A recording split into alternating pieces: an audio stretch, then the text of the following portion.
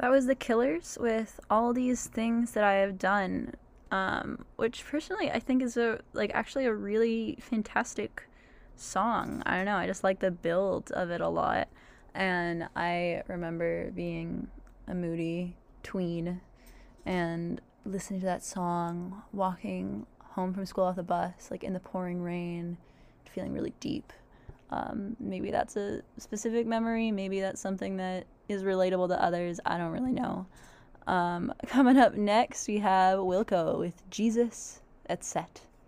And then after that, new slang by the Shins. Stay tuned.